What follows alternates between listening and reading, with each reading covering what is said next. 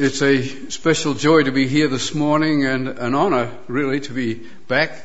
It seems as though I was here not infrequently years ago, but life has changed and my world has changed.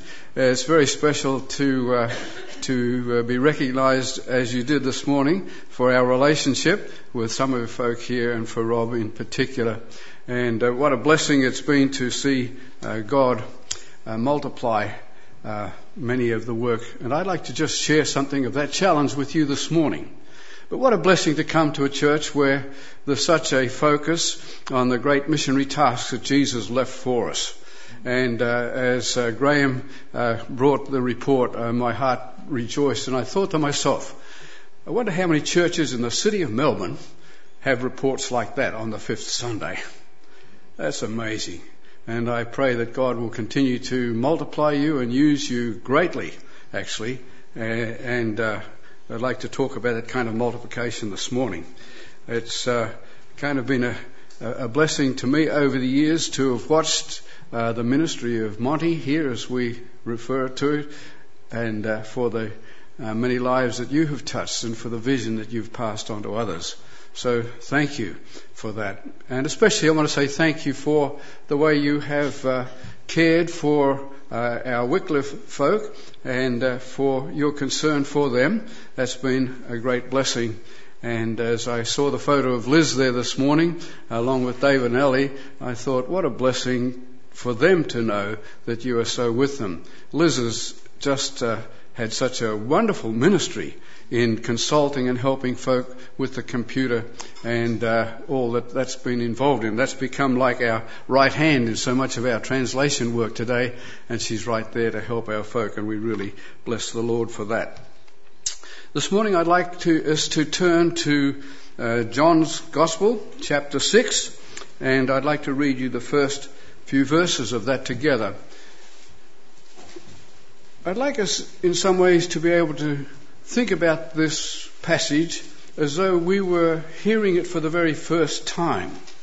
I can assure you somewhere around the world today there are people who are having John's Gospel read, some of them for the very, very first time. And they're hearing this amazing story. And we've heard it many times. But now it's our turn to revisit it. But let's think of it in the freshness of the magnificence of this wonderful incident in the life of Jesus, his disciples, and the crowd that day. After these things, Jesus went away to the other side of the Sea of Galilee, or Tiberias, and a great multitude was following him, because they were seeing the signs which he was performing on those who were sick. And Jesus went up on the mountain, and there he sat with his disciples. Now the Passover, the feast of the Jews, was at hand. Jesus, therefore, lifting up his eyes and seeing that a great multitude was coming to him, said to Philip, "Where are we to buy bread that these may eat?" And this he was saying to test him, for he himself knew what he was intending to do. Philip answered him, 200 denarii worth of bread is not sufficient for them, for everyone to receive a little. And one of his disciples, Andrew, Simon Peter's brother, said to him, "There is a lad here who has 5 barley loaves and 2 fish. But what are these for so many people?" And Jesus said, "Have the people sit down." Now there was much grass in the place, so the men sat down, in number about 5,000. Jesus therefore took the loaves, and having given thanks, he distributed to those who were seated. Likewise also of the fish, as much as they wanted. And when they had and were filled, he said to his disciples, "Gather up the leftover fragments, that nothing be lost." So they gathered them up and filled 12 baskets with fragments from the 5 barley loaves which were left over by those who had eaten. When therefore the people saw the sign which he had performed, they said, "This of a truth is the prophet who is to come into the world." May God help us as we come to this passage this morning, as the Spirit of God reminds us of some of these very wonderful components that are in this story. I pray our hearts will be greatly blessed. One of the things that is significant is that this gospel was the last gospel to be written. The others had all been written, and John is now on the Isle of Patmos. He's been removed from Ephesus, where he was the bishop, and he's got a lot of time to think. And it was in that kind of context, of course, that he wrote also the Revelation. But it's very fascinating because as John thinks back, he thinks of the miracles that Jesus performed while he was here. Now, out of all of the miracles that he performed, he chose to record in the Gospel of John just 7 miracles of all the miracles. And he brings up these 7 miracles. Interestingly enough, John looks at them and he says, they were miracles, but they were more than miracles. He says they were signs. And so we see that for each of the miracles that John records, he's thinking of what that sign really meant. He turned the water into wine. And as he turned the water into wine, he took what was the law, which was the water to wash with, that was the law. He turned it into wine, and so it went from the law to grace. And that was the sign. At the end of that wedding feast, it says the disciples saw the sign that he worked. It was more than just a miracle. He had led them into another depth of great meaning. The second miracle, he talks about the nobleman's son who was healed. And he's talking about the gospel having and restoring spiritual life. That was the sign that John saw there. He healed a paralytic man. And this was the sign that he was taking something that was so weak and showed that he could turn it into strength. This was the sign of that miracle. Then there was the feeding of the 5,000. And on that in particular case, he showed that here was actually the Creator right here on planet Earth working a miracle as he had done right at the very beginning in putting this planet in place. He walked on the water. And that was to show the sign that it was moving from fear to faith. They were afraid of that situation, and Jesus was wanting them to understand the sign was to lead them to faith. The healing of the blind man was to show that Jesus overcomes the darkness and brings light. And then the resurrection of Lazarus. He said the sign was that the gospel brings people from death to life. And so John looks back. He said, oh yes, there are far more than miracles. He manifested who he was, but each of those miracles were a sign that was far deeper than just what was on the surface. This morning I'd like us to take a few moments to think about what it was so important and so significant when he fed the 5,000 people. And it's a very fascinating insight to the whole of Jesus interacting with his disciples. It was the Passover time. This was the second Passover in Jesus' ministry time. And at that time, Jesus really performed a royal Passover out there on the hillside. And the thing was that he had this amazing setting. He started with his disciples, but the crowd came.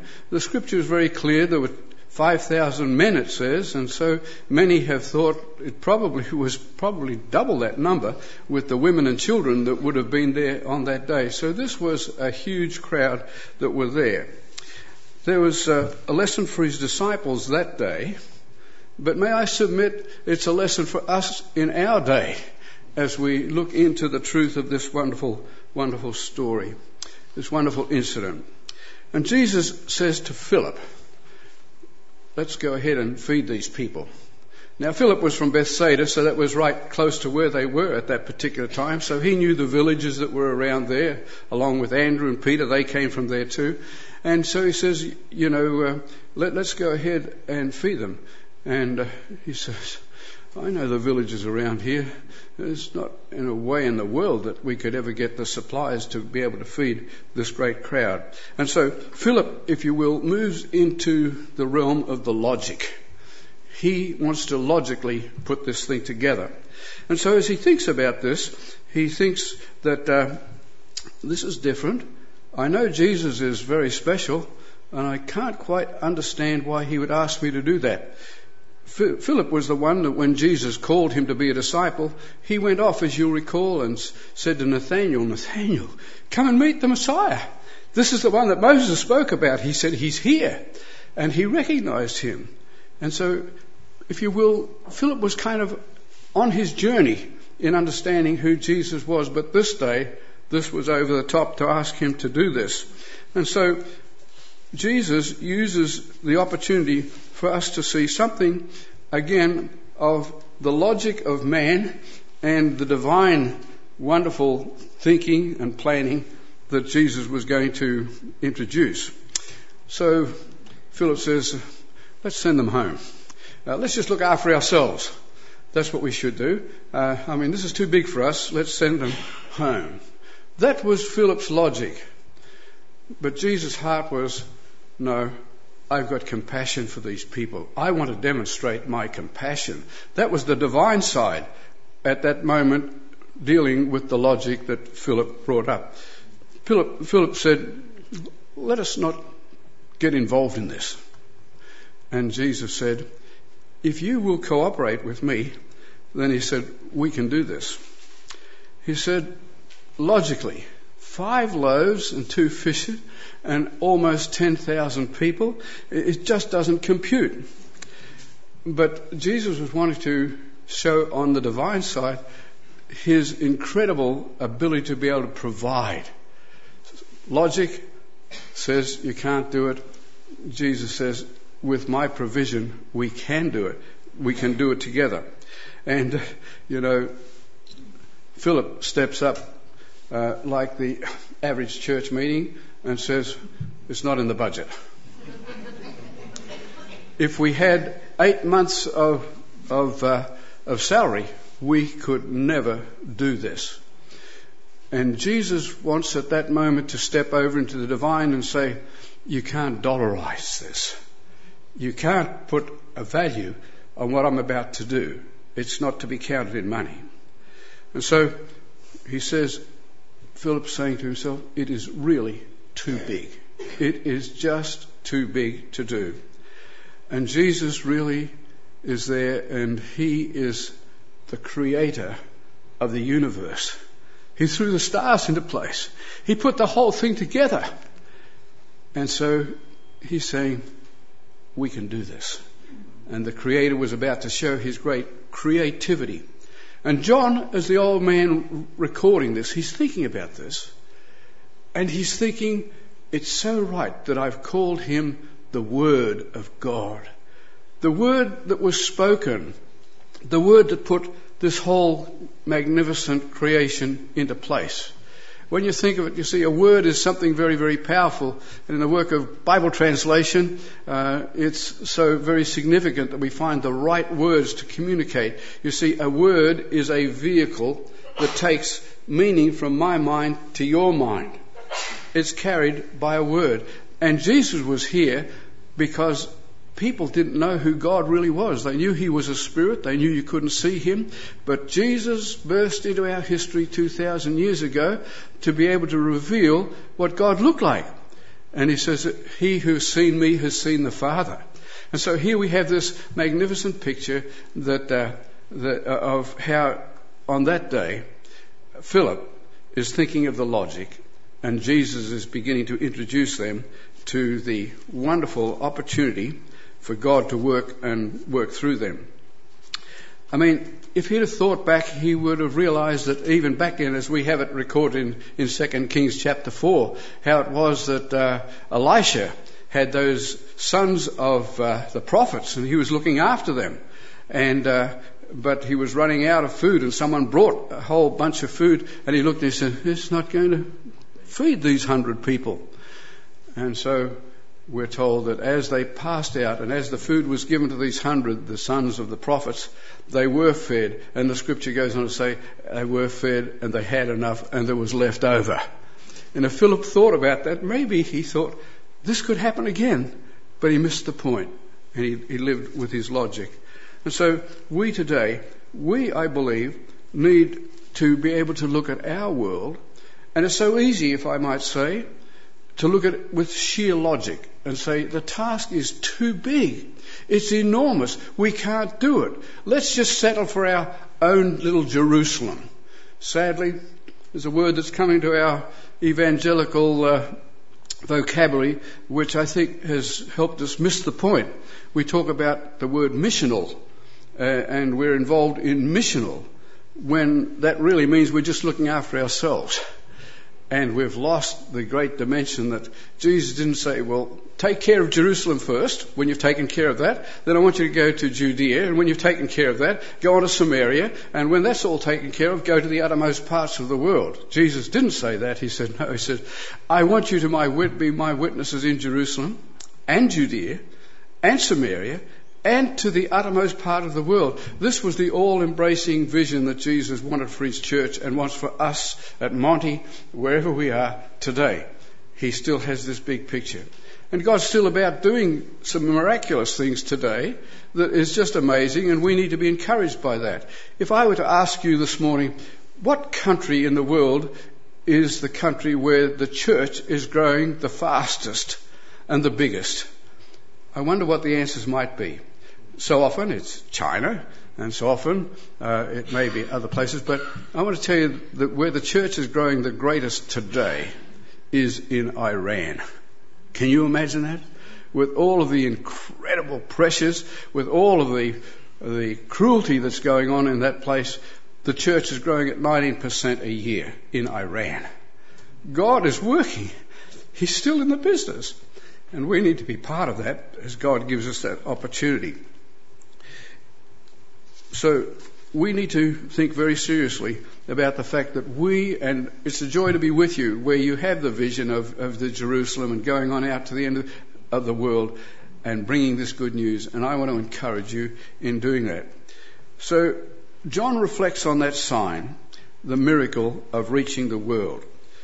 You see, he was the sovereign God in Jesus, and he knew it all, and he had a very clear disclosure that he wanted to make to the church. So here we have the disciples who had already seen him, as a matter of fact, feed the 4,000, and now they're brought once more to the point of seeing him work this new miracle. And he was about to do that. And he knows how he's going to feed the multitudes today too, and his pattern is still working. I'm encouraged at some things that are happening today. For instance, in this world today, there's something like between 250 and 300 million people who are totally deaf. Let me say that again. 250 to 300 million people who are totally deaf. And they will never hear of Jesus because they can't hear. But not only that, in our world today, there's something like, we've been doing research of this because we're very concerned about this in Wycliffe. We are concerned to find, at least right now, something like 400 different sign languages in the world. Can you imagine that? Out at Kangaroo Ground right now, there are two young men out there that God has touched in a very special way. And they're working to be able to put the sign languages onto video so that we can give the gospel to these people who otherwise will never hear. Isn't that exciting? I appreciate your enthusiasm this morning. That's exciting to think that we're going to be able to reach these people. But I want to tell you, it's hard work to learn a sign language. It's hard work then to put it in a way that people can really have it communicated to them. One of the things that is very challenging and very insightful is that this is the only miracle in the New Testament that is written of by the four writers. It's only these, Matthew, Mark and Luke and John, they write about this miracle. That's the only miracle the four of them write about. So no doubt it made a great, great impression on them as they were part of that on that particular day. But we have this wonderful word here that I want to encourage us with this morning. Jesus said to Philip, let's go ahead and feed these people. And then John, in his old age, looking back, he remembers something about that. And he says it this way: for Jesus knew what he was going to do. The disciples didn't, but Jesus knew what he was going to do. And John records that.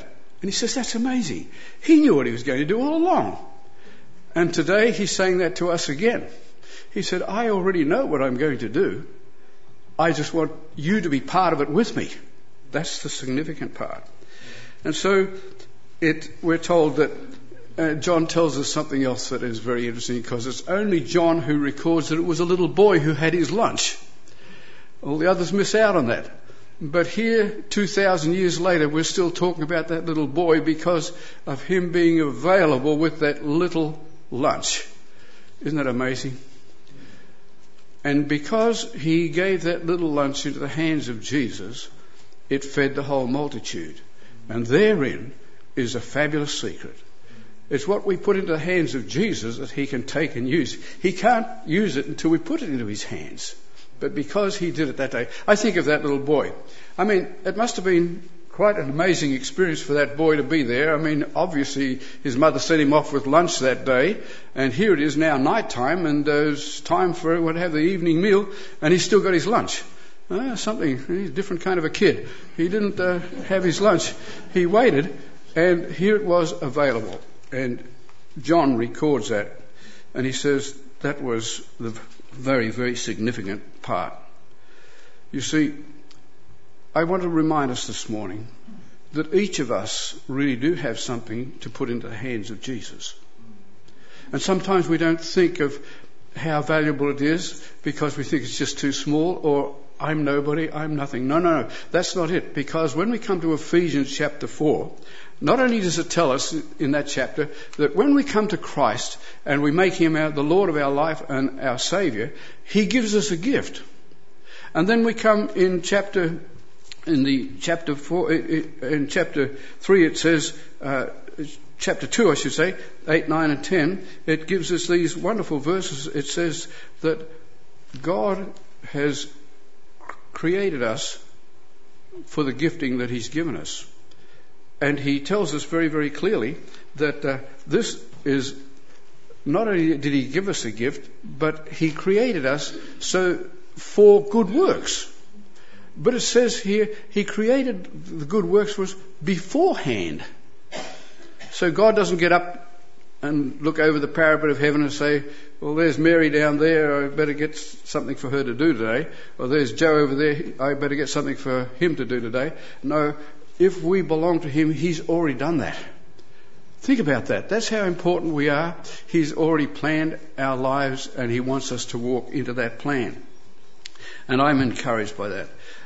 I want to just take a couple of moments just to encourage us to get a feel for how very, very significant it is for us to do this.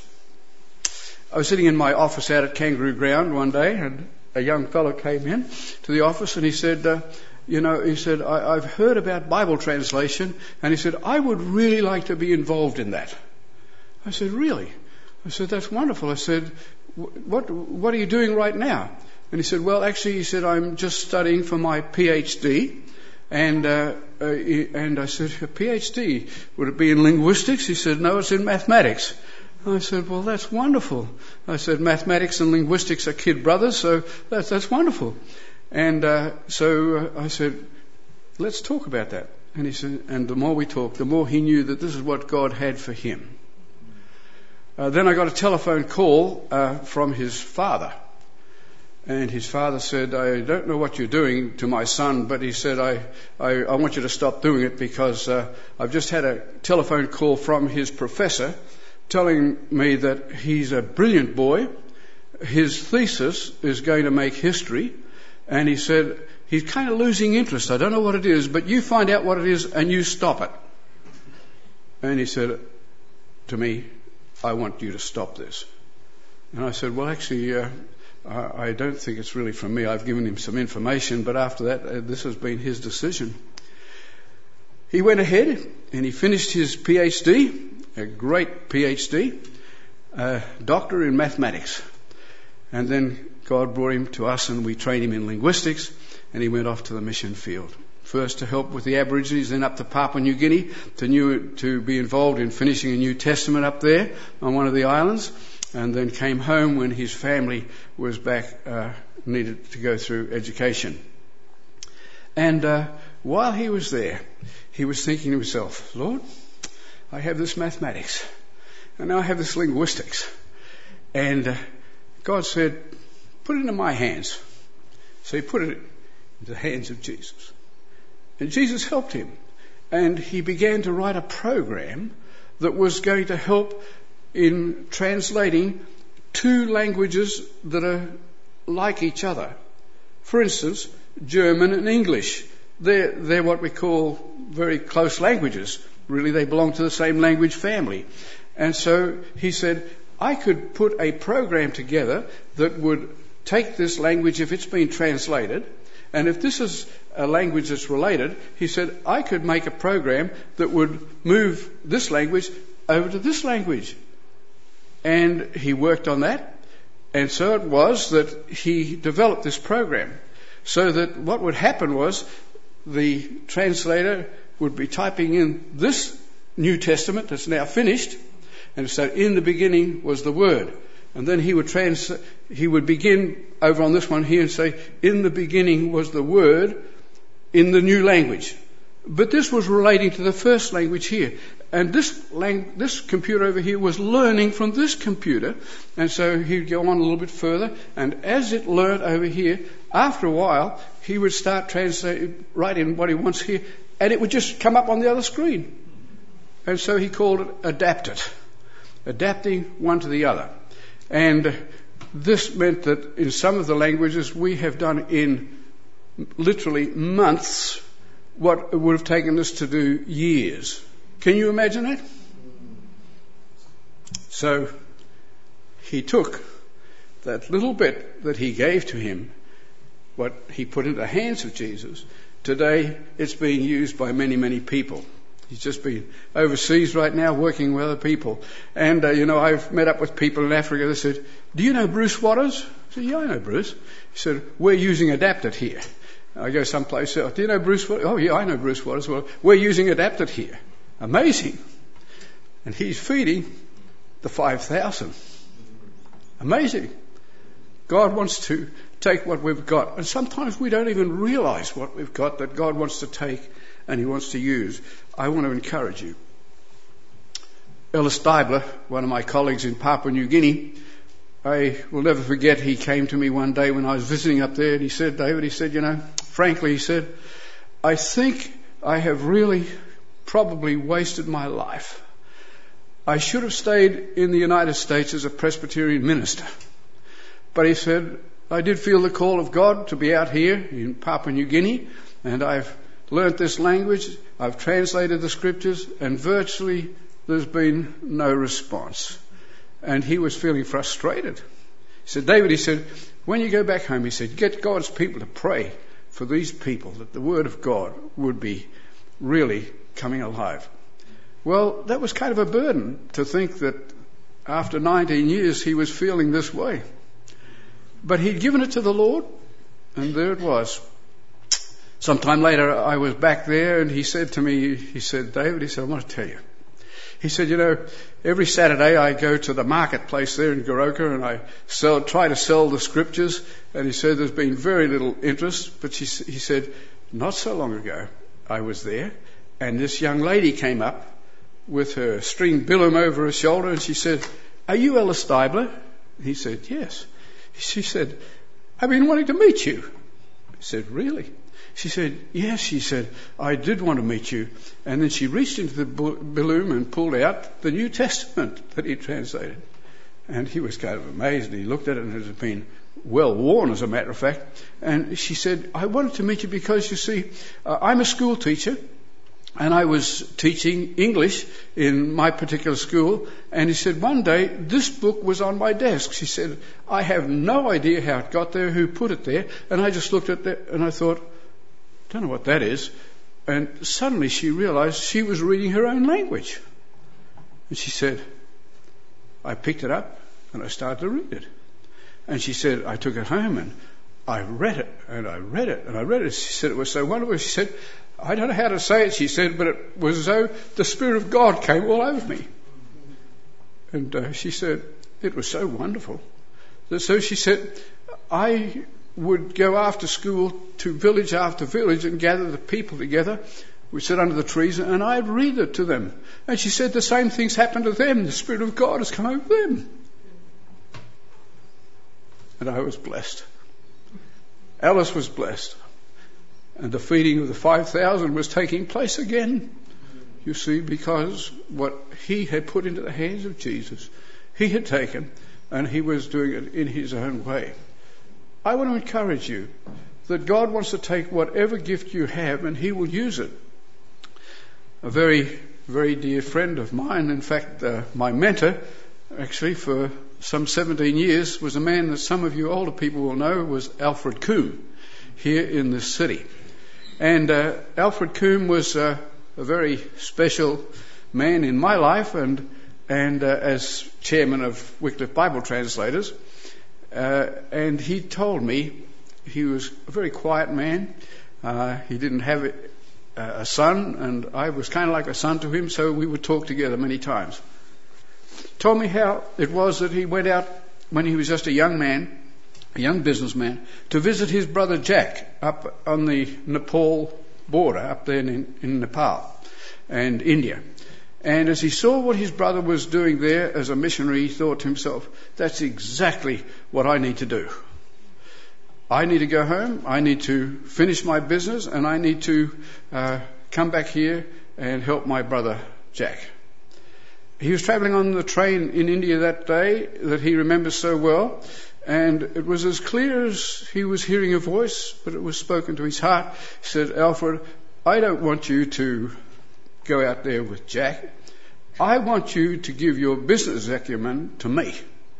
Put it in my hands. And he did.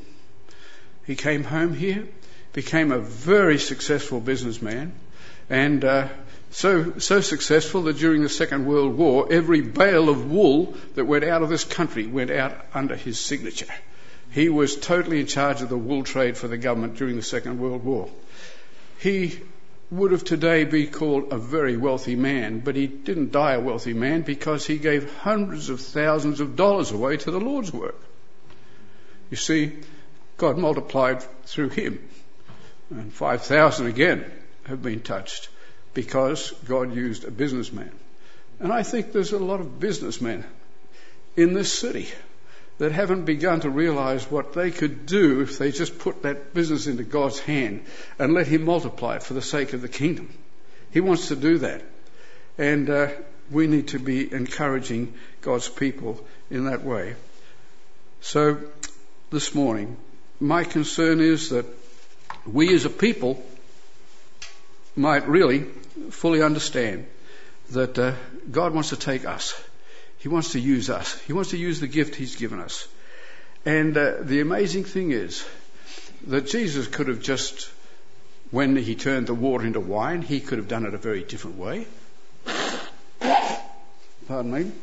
He could have done it a different way. He could have said, pass me that water skin there. He could have just tipped it up, beautiful, beautiful wine. But no, he had the men involved in helping him. On that day, he could have fed the 5,000 in a very miraculous way, but no, he had the disciples help him. He, all the time, used his people to help him. When Lazarus was to be restored to life, he could have just in a flash, he could have had that stone disappear. But no, he had the men roll the stone away to participate in the miracle. He wants us to participate in the miracle. And he wants your life, and he wants my life.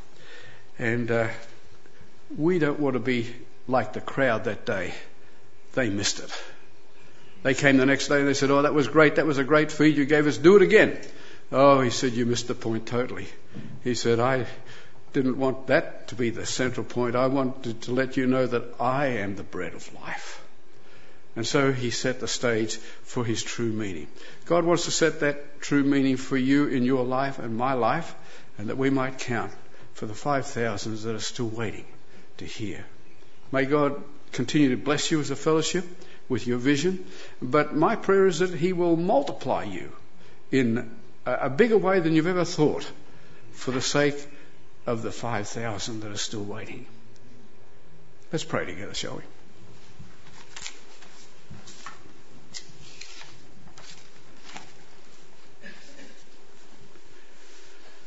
In the quietness of this moment, if it is that God has spoken to you and He's touched something in your life or the gifting that you have, that He's saying, I want you to put it into my hands, just like the little boy did so long ago.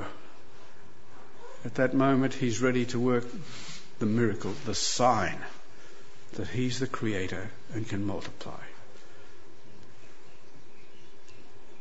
Heavenly Father, this morning we ask that you would hear our prayer, that we might be a people who long for the Creator of the universe to take our lives and use us.